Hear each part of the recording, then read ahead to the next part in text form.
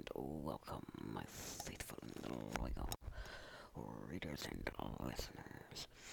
Welcome to our daily devotional for June the 24th. So, as you will recall, our daily devotional is divided into two distinct segments. We have our verse of the day segment, and we have our through the Bible in 1 year segment. So our verse for today comes from Psalm chapter 100 verses 4, Psalm 100 verses 4 and 5, which says, enter his gates with thanksgiving, his courts with praise. Give thanks to him and praise his name, for the Lord is good, and his love endures forever. His faithfulness continues through all generations.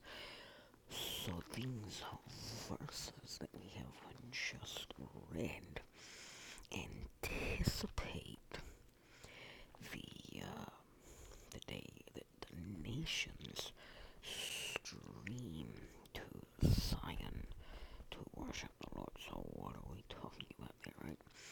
So that's what Isaiah wrote about in Isaiah chapter 2, verses 1 through 4, which says, this is what Isaiah son of Amos saw concerning Judah and Jerusalem. In the last days, the mountain of the Lord's temple will be established as the highest of the mountains. It will be exalted above the hills, and all nations will stream to it. Many peoples will come and say, come, let us go up to the mountains of the Lord, to the temple of the God of Jacob. He will teach us his ways, so that we may walk in his path. The law will go out from Zion, the word of the Lord from Jerusalem. He will judge between the nations and will settle many disputes for many peoples. They will beat their swords into plowshares and their spears into pruning hooks. Nation will not take up sword against nation, nor will they train for war any more. So that's what Isaiah said. So it's also referring to what Micah wrote in Micah chapter 4, verse 1, which says, in the last days the mountain of the Lord's temple will be established as the highest of the mountains. It will be exalted above the hills, and peoples will stream to it. So what we are seeing here is that God has kept his promises to the people of Israel, which benefits the whole world, which is what we see in the very last part of our verse of the day, which says his faithfulness continues through all generations, which means that it benefits and it affects and it does something good for the entire world. So those who come to God through Jesus come to Mount Zion. So where do we get that particular nugget? That particular nugget comes from Hebrews chapter 12, verses 22 through 23, which say, but you have come to Mount Zion, to the city of the living God, the heavenly Jerusalem. You have come to thousands upon thousands of angels in joyful assembly, to the church of the firstborn, whose names are written in heaven. You have come to God, the judge of all, to the spirits of righteous, to the spirits of the righteous made perfect, to Jesus, the mediator of a new covenant, and to the sprinkled blood that speaks in a better word, blood of Abel. Right? So chosen people from the nations. And his spirit is building a new place where God lives on the earth. The church of the Lord Jesus Christ. And so we see that emphasized in both in Paul's letter to the Ephesians and Peter's epistle, first epistle and First Peter. So in the Paul's letter to the Ephesian church, we see it in Ephesians 2:19 through 2, which says, consequently, you are no longer foreigners and strangers, but fellow citizens with God's people, so members of his household, built on the foundation of the apostles and prophets, with Christ Jesus himself as the chief cornerstone. In him, the whole building is joined together and rises to become a holy temple in the Lord. And in him, you too are being built together to become a dwelling in which God lives by his Spirit. So that's what Paul said in Ephesians. Turn to what Peter had to say about this over in First Peter chapter 2, verses 4 through 5, which says, as you come to him, the living stone, rejected by humans and chosen by God, and precious to him, you also, like living stones, are being built into a spiritual house to be a holy priesthood, offering spiritual sacrifices acceptable to God through Jesus Christ. So you see, we have to come into the gates. We have to enter the gates with thanksgiving. We have to come into the courts with praise. We have to give thanks to God and praise his name. Why? Because he is good and his love endures forever, and his faithfulness continues through all generations. Right? So God is doing all of this through his gospel. And so he's going to gather up all his chosen people from the nations. And his Spirit is going to build a new place for us to worship him, which will be the church.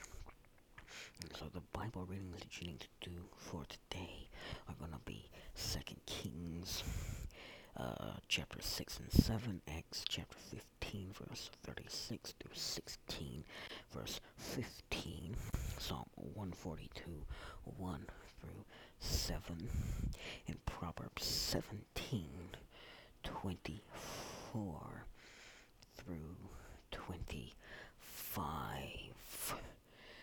So that concludes our verse of the day segment. We are now going to move into our Through the Bible in 1 Year segment for June the 24th. So that is day 173 of this particular segment. So in case you have missed any of our previous segments, or any segment at all that you want to get caught up with, or if you just want more information in general, you can go to upstatechristian.com.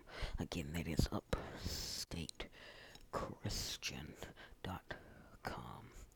So our focus for today is going to be on John chapter 19, verses 1 through 16. That's 16a. When I say 16a, it's going to be the one that stops where it says, finally Pilate handed him over to them to be crucified. That's the 16a part. So far we have covered 2.5, keyword there is 1.5 of the 4 scenes that John uses to tell his passion narrative of Jesus. Right, so the first scene takes place in a garden, and in that scene we see Jesus arrested. So that's the first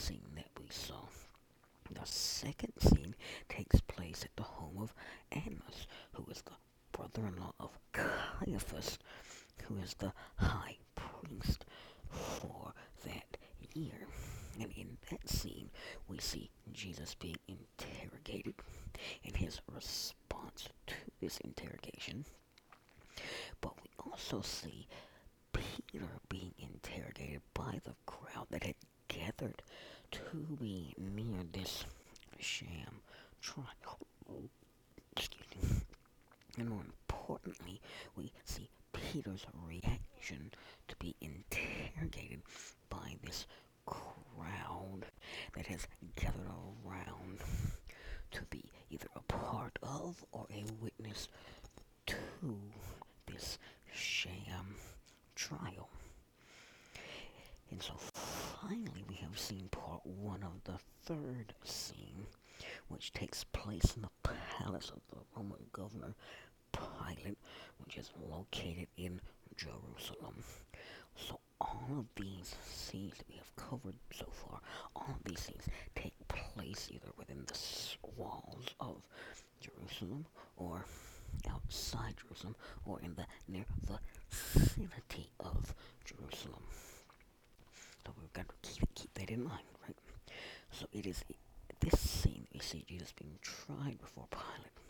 And we left off yesterday with the crowd demanding the release of Barabbas, a condemned insurrectionist who had not only plotted to overthrow the Roman government, but had actually taken some action to overthrow the Roman government. And so today we're going to pick up with Jesus' trial before Pilate, right? So the conclusion of that trial, and which will see Jesus being sentenced to be crucified by Pilate. So we're going to pick up now in chapter 19, verse 1, and we're going to go through verse 7, which says, Then Pilate took Jesus and had him flogged. The soldiers twisted together a crown of thorns and put it on his head. They clothed him in a purple robe and went up to him again and again, saying, Hail, King of the Jews! And they slapped him in the face. Once more Pilate came out and said to the Jews that gathered around there, Look, I'm bringing him out to you to let you know that I find no basis for a charge against him. When Jesus came out wearing the crown of thorns and the purple robe, Pilate said to them, Here is the man. Here is the man. As soon as the chief priests and their officials saw him, they shouted, Crucify, crucify. Pilate answered, You take him and crucify him. As for me, I find no basis for a charge against him. The Jewish leaders insisted, We have a law. According to that law, he must die, because he claimed to be the Son of God. He claimed to be the Son of God. So what do we see here? The first part we see is that Pilate took Jesus and had him flogged. The Romans normally used flogging as a prelude to crucifixion, but here it was another attempt by Pilate to satisfy the Jewish leadership and to avoid crucifying Jesus. So let's talk a little bit about flogging, because this is a really crucial and important part. So when we say flogging, we don't mean that he was just beaten with a rod or beaten with some leather straps. No. He was flogged with what would have been called a flagrum, which would have been some leather straps, yes, attached to a stick. But woven into those metal straps would have been shards of glass, would have been bones, would have been pieces of iron, things that were designed to not only bruise the body, but tear and rip away the flesh. So a flogging was a brutal beating, right? We get that part. It was usually performed by someone highly skilled in inflicting the utmost pain, but leaving the person short of death. So when we say inflicting the utmost pain, so when the Roman government flogged somebody, it was from the top of the shoulders down to the soles of the feet that they would have been flogged. So we're going to talk a little bit more about how Jesus would have looked here in just a few minutes. But keep that in mind. From the top of the shoulders all the way down to the soles of his feet was the potential for how he would have been beaten. So even though they were supposed to leave the person short of death, sometimes the Roman lector who administered the flogging got a little bit carried away and would cause somebody to die during a flogging. That did not happen here.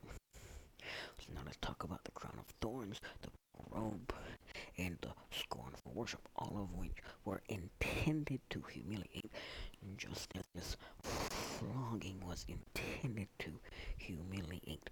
What Pilate was trying to do here was he was trying to appease the crowd that had gathered that said, hey, we want this man to die because he has claimed to be God. And so what Pilate says, okay, I'll beat him and I'll humiliate him and then I will release him in hopes that will that will do away with your fear that this man is plotting to overthrow somebody. So what we see is that Pilate then goes outside Pilate then goes outside the palace again, declares Jesus to be innocent for a second time. Because you see, yesterday he had declared Jesus to be innocent for the first time, and when it was the crowd, they said, no, we don't want him to be released. We don't want the innocent one to be released. We want the guilty one, Barabbas, to be released. So what he did was he presented Jesus to the world in a humiliated and an abject condition. So he presented him beaten to within an inch of his life, beaten so badly that the crowd may not have even recognized him. They probably would not have recognized him if they had not have known who he was. So he was presented as being battered, abandoned, and completely vulnerable to his enemy. So the Jewish leaders then responded with cries for Jesus' crucifixion, and then they went even a step further, and they introduced another designation for him, the Son of God, right? Because they believed Jesus committed blasphemy, and that was the reason why they wanted him to be executed. But they had to present the case before Pilate as if Jesus had committed a crime against Rome in order for him to be executed, because it was one of the only crimes which a person could be executed at that point in time. So now we're going to pick up in verse 8, and we'll go through verse 12, which says this: when Pilate heard this, he was even more afraid, and he went back inside the palace. Where do you come from? He asked Jesus. But Jesus gave him no answer. You refuse to speak to me, Pilate said. Don't you realize I have power either to free you or to crucify you? Jesus answered, you would have no power over me if it were not given to you from above. Therefore, the one who handed me over to you is guilty of a greater sin. From then on, Pilate tried to set Jesus free, but the Jewish leaders kept shouting, if you let this man go, you are no friend of Caesar.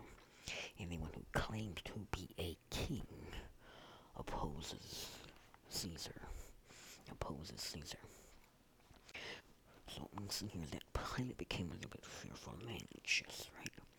When he heard that Jesus claimed to be the Son of God, that he claimed to be divine. Because here he is sitting in judgment of a person who may or may not be divine. So Pilate and Jesus go back inside the palace. And so what we see is that Pilate, being who is the representative of secular authority, brings up the critical issues of authority and crucifixion. And what we see is that Jesus told Pilate that no human ruler had authority over his life. So Jesus essentially gives Pilate a way to have him executed without having to placate to the crowd, because now he has said no human authority, no human being has authority over me, which means not even the emperor has authority over me, which means I don't recognize the emperor as being an authority, which was all the reason Pilate needed to have Jesus executed. Keep that in mind. So this bold statement shook Pilate. It shook him because he's not used to somebody admitting that hey, no human authority can get, no human ruler has authority over my life. Pilate was used to people always admitting, hey, somebody has authority over my life, whether it be a human ruler, whether it be a god. Somebody else always has authority over my life. Jesus was saying nobody else has authority over my life except for God. And because me and God are equal, I have authority over my own life. And so this caused Pilate to determine to release Jesus, even though Jesus had given him the opening to have him executed. Pilate still knew this man was innocent. This man was not plotting to overthrow the Roman government. This man was a religious person, not a political person, and religious people generally don't cause a lot of problems. So however, what we see here, and this is the most shocking thing of all, we see that the Jewish leadership, not the Romans, introduced the issue of loyalty. So what are we talking about there, right? So it says in verse 12, from then on Pilate tried to set Jesus free, but the Jewish leaders kept shouting, if you let this man go, you are no friend of Caesar. Anyone who claims to be a king opposes Caesar. So what we see here is that the Jewish leaders basically browbeat and bully Pilate. So, but I'm not saying Pilate was weak. Pilate did what he did to keep his own throne, to save his own skin. Because if he had allowed, if he had set Jesus free as he wanted to, even though there was no way that was going to happen, because it would not have fulfilled what was supposed to happen if he had done that. If he had done that, then the Jewish leadership would have been able to go to Rome and say, hey, your governor is not maintaining your laws. He is openly flaunting your laws. He let a man go who claimed to be a king. If anybody claims to be a king, they are against Rome. So we'll pick up from there, right? So we'll pick up from there and go from there to verse 16. So we'll start in verse 13, verse 16, part A, 16a. So here's what that says, right? So when Pilate heard this, he brought Jesus out and sat down on the judge's seat at a place known as the stone pavement, which in Aramaic is Gabbatha. It was the day of preparation of the Passover. It was about noon. Here is your king, Pilate said to the Jews. But they shouted, take him away, crucify him. Why shall I crucify your king? Pilate asked. We have no king but Caesar, the chief priest answered.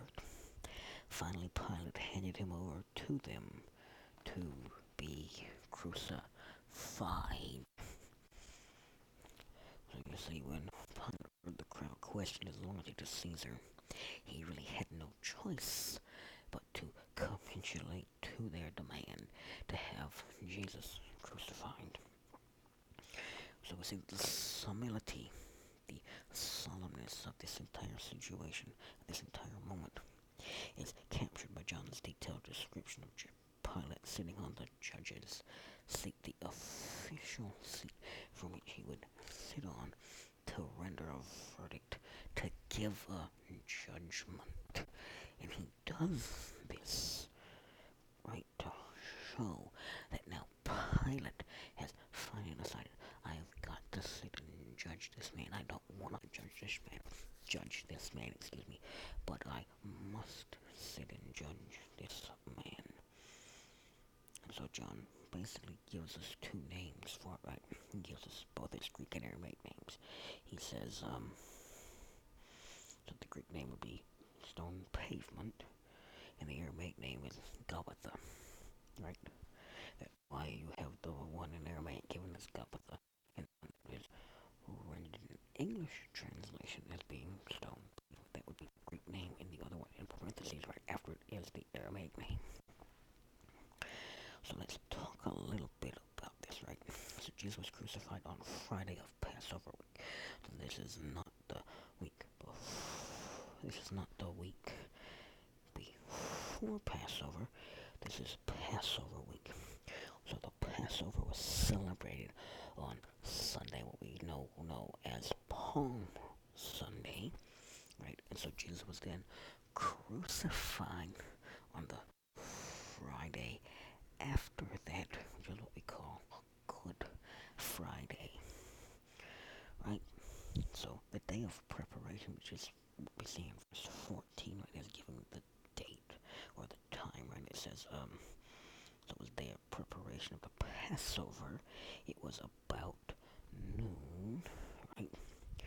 So that would be Friday, which was the day before the Sabbath day, which was Saturday.